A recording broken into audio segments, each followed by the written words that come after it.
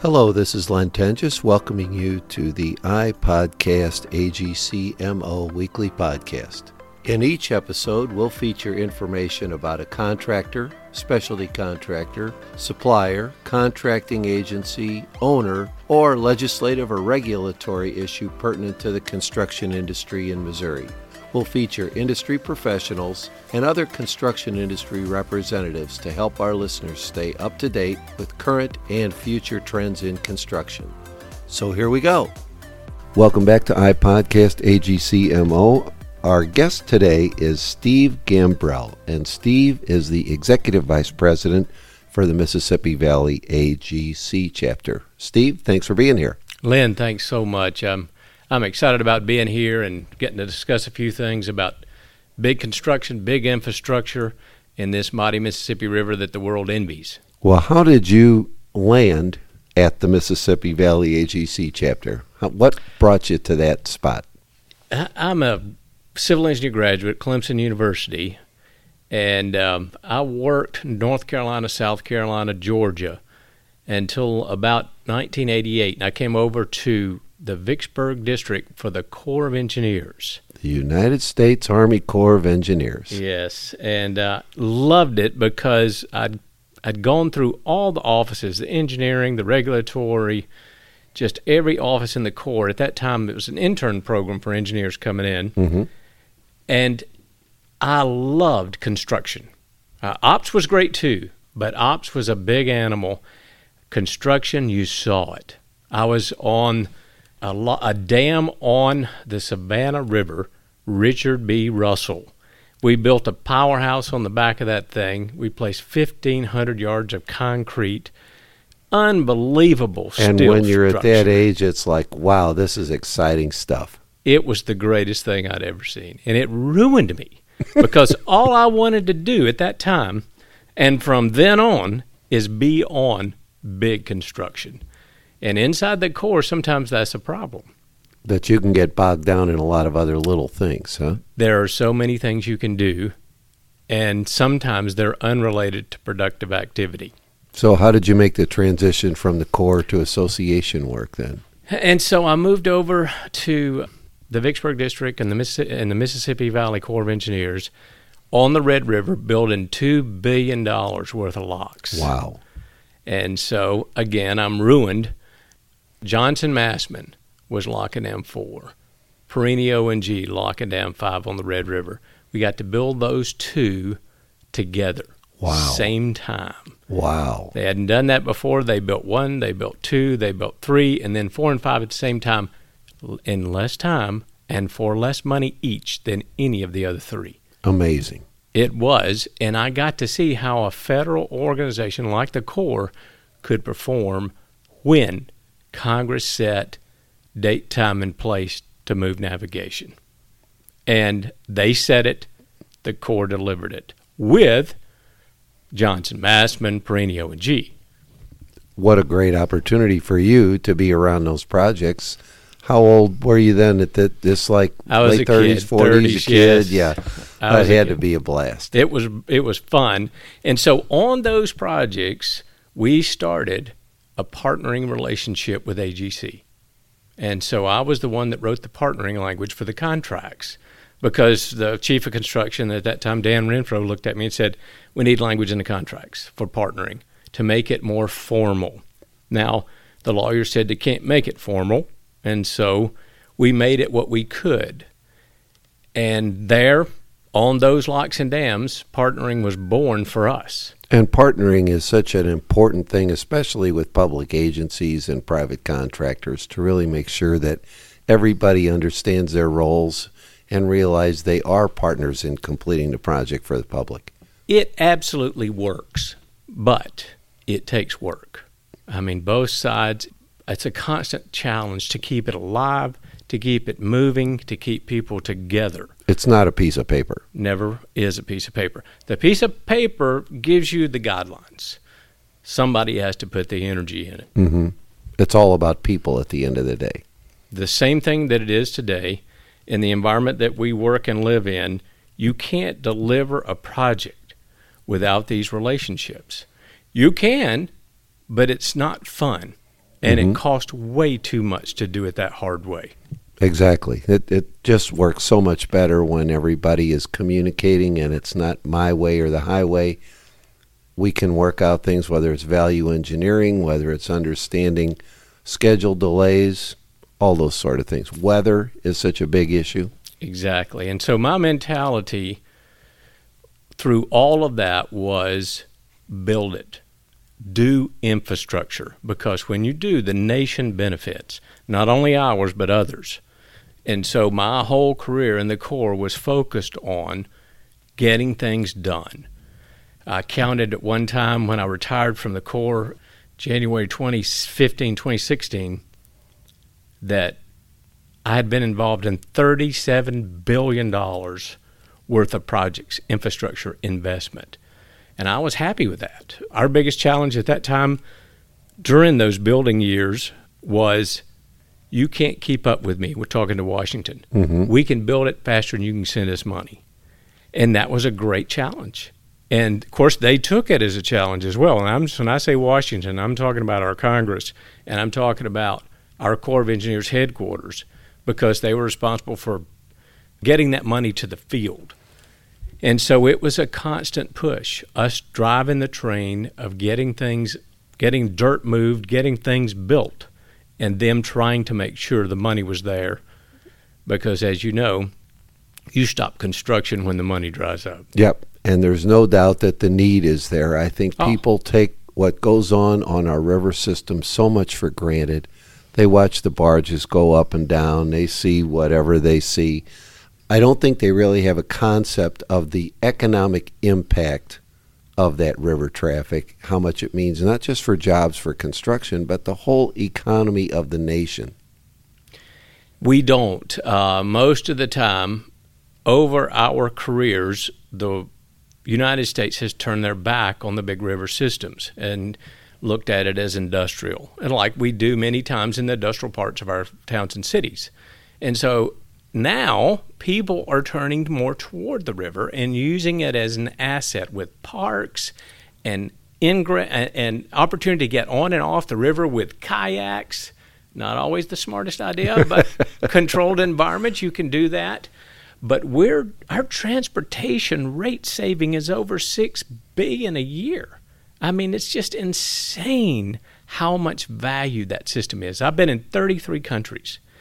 And a lot of times I'm out there with them looking at their infrastructure. They're always asking questions. They want to know about dredging. They want to know about channels. They want to know about water storage and management.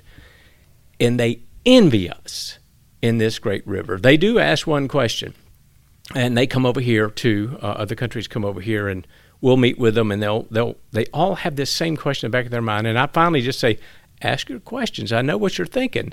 And they said, no, you don't. I said, well, ask it. Why do you let all this water pass by you without capturing it? Interesting. Yes. And what they're saying is, you've got irrigation issues, you've got groundwater issues, you could move and store much of this water in high water times. Right. Capture it, use it effectively. And they're right.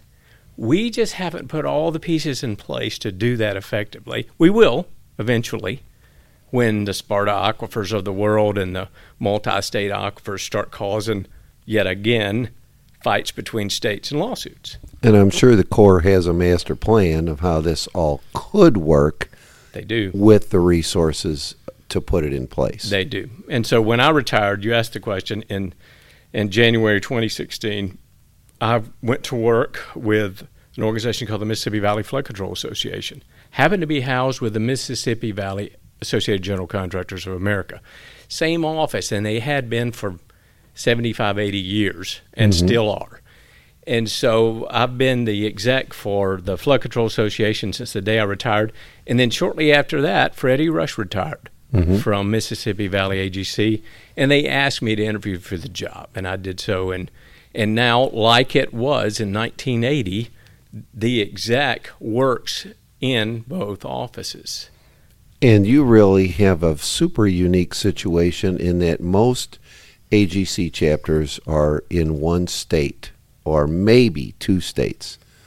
But you're looking at the whole Mississippi River work that goes on up and down the entire length of the river. Am I correct? You're exactly right. And most, we are so different. All chapters are different, and we're learning that more and more as we do executive leadership things at AGC with National. We see that more and more. But we are so unique that St. Paul all the way to the Gulf of Mexico, that's our footprint. And so you're dealing with 12 states, but we only deal with the river stuff. We're dredging channels, dikes, locks, and dams. We don't deal with anything outside of that. No bridges, none of that stuff. We hand that off to the local state AGC chapters. But there's plenty of work to be done just maintaining that channel and maintaining that economic backbone right up and down the middle of the country. Just an easy estimate is $1 trillion worth.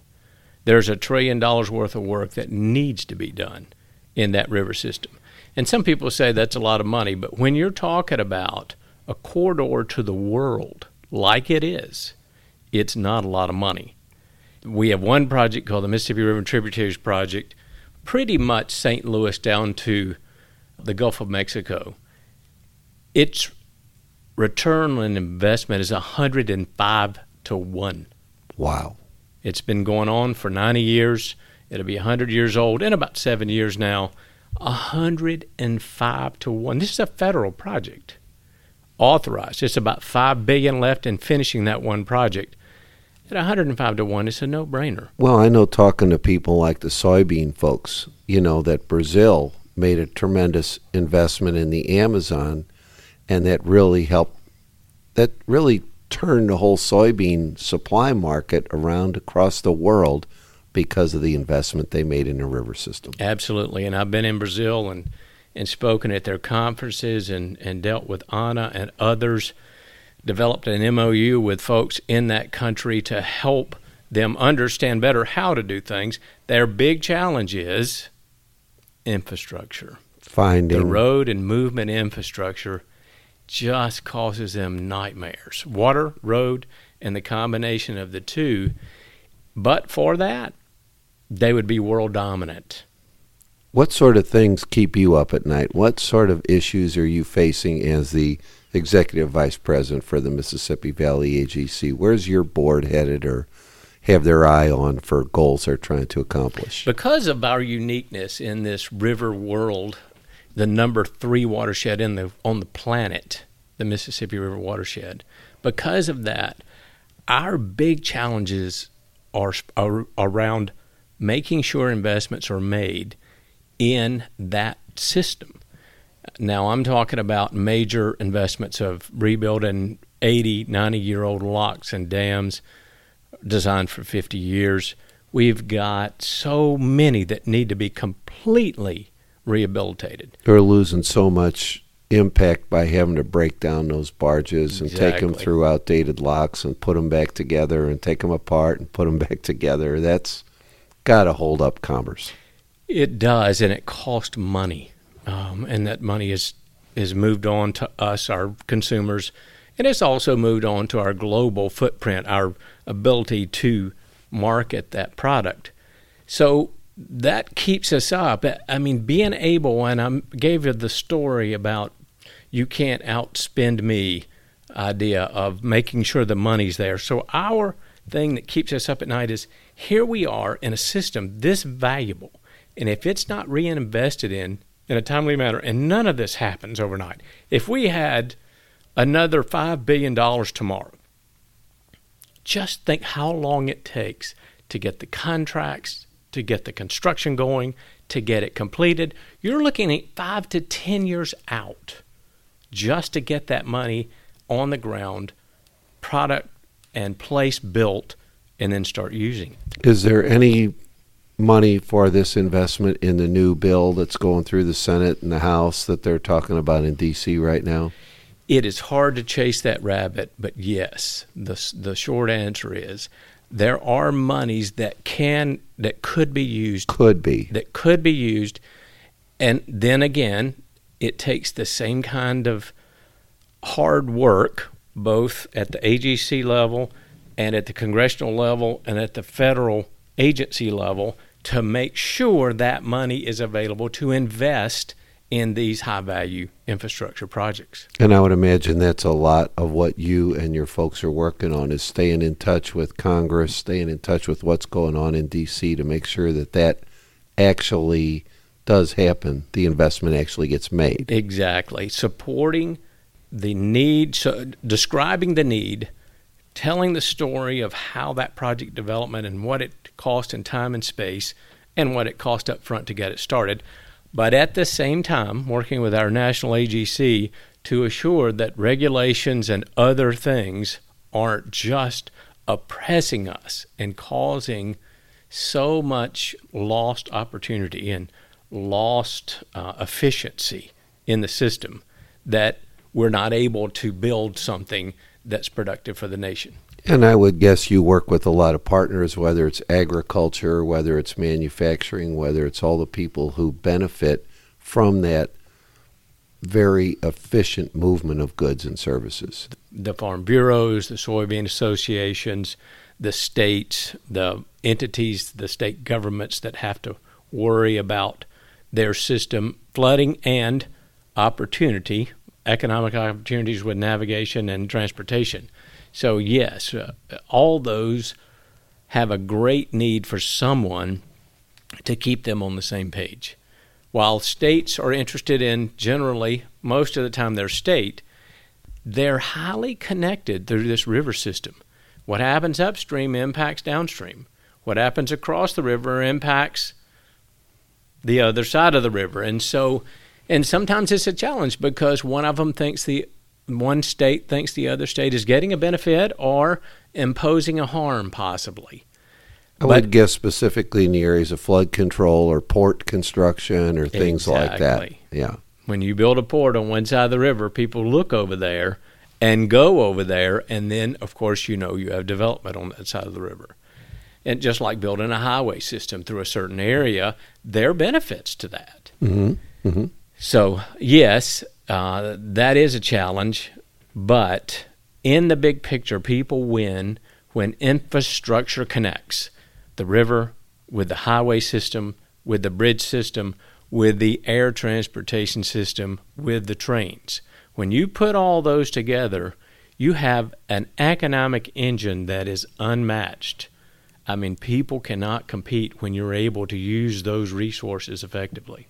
Someone made a comment to me one time that you can put an airport anywhere, you can put a road anywhere, but you're not going to move that river. That river is there, and the investment you make in that river cannot be equaled by any other investment you make. It's such a huge thing that I really believe the public doesn't pay attention to or resonate. They sort of take it for granted and don't understand the real work that goes on there. We do, and it is such an asset, and we primarily talk about the values of the transportation system, which are off the charts, but the value of having that resource recharging and affecting groundwater, and that groundwater affecting where you continue to build in large cities like a Memphis area, where the Sparta Aquifer, which is a fabulous resource, draws in FedEx, draws in International Paper, draws in those big businesses and organizations because the groundwater source, the water source right there, and you're on the big river, and you're connected to an airport. So all those things, the St. Louis of the world, the Memphis of the world, and St. Paul's of the world, when you connect the right resources together and you keep them viable, your future is very bright. Well, Steve, I wish you the best of luck. I wish you total success in getting those investments made and continuing to help us make the quality of life better for everybody in America. Lynn, thank you so much, and we are so grateful for our relationship with AGC Missouri. It is just a blessing to be able to work together on things that matter for this nation. So thanks for what you do here. Thanks again for listening. It's easy to subscribe to iPodcast AGCMO on almost any podcast platform that you use. We hope you do subscribe and continue to listen as we move forward with this important project for the construction industry. To access our prior podcasts, visit www.agcmo.org. not only for podcasts, but for additional information about AGC of Missouri.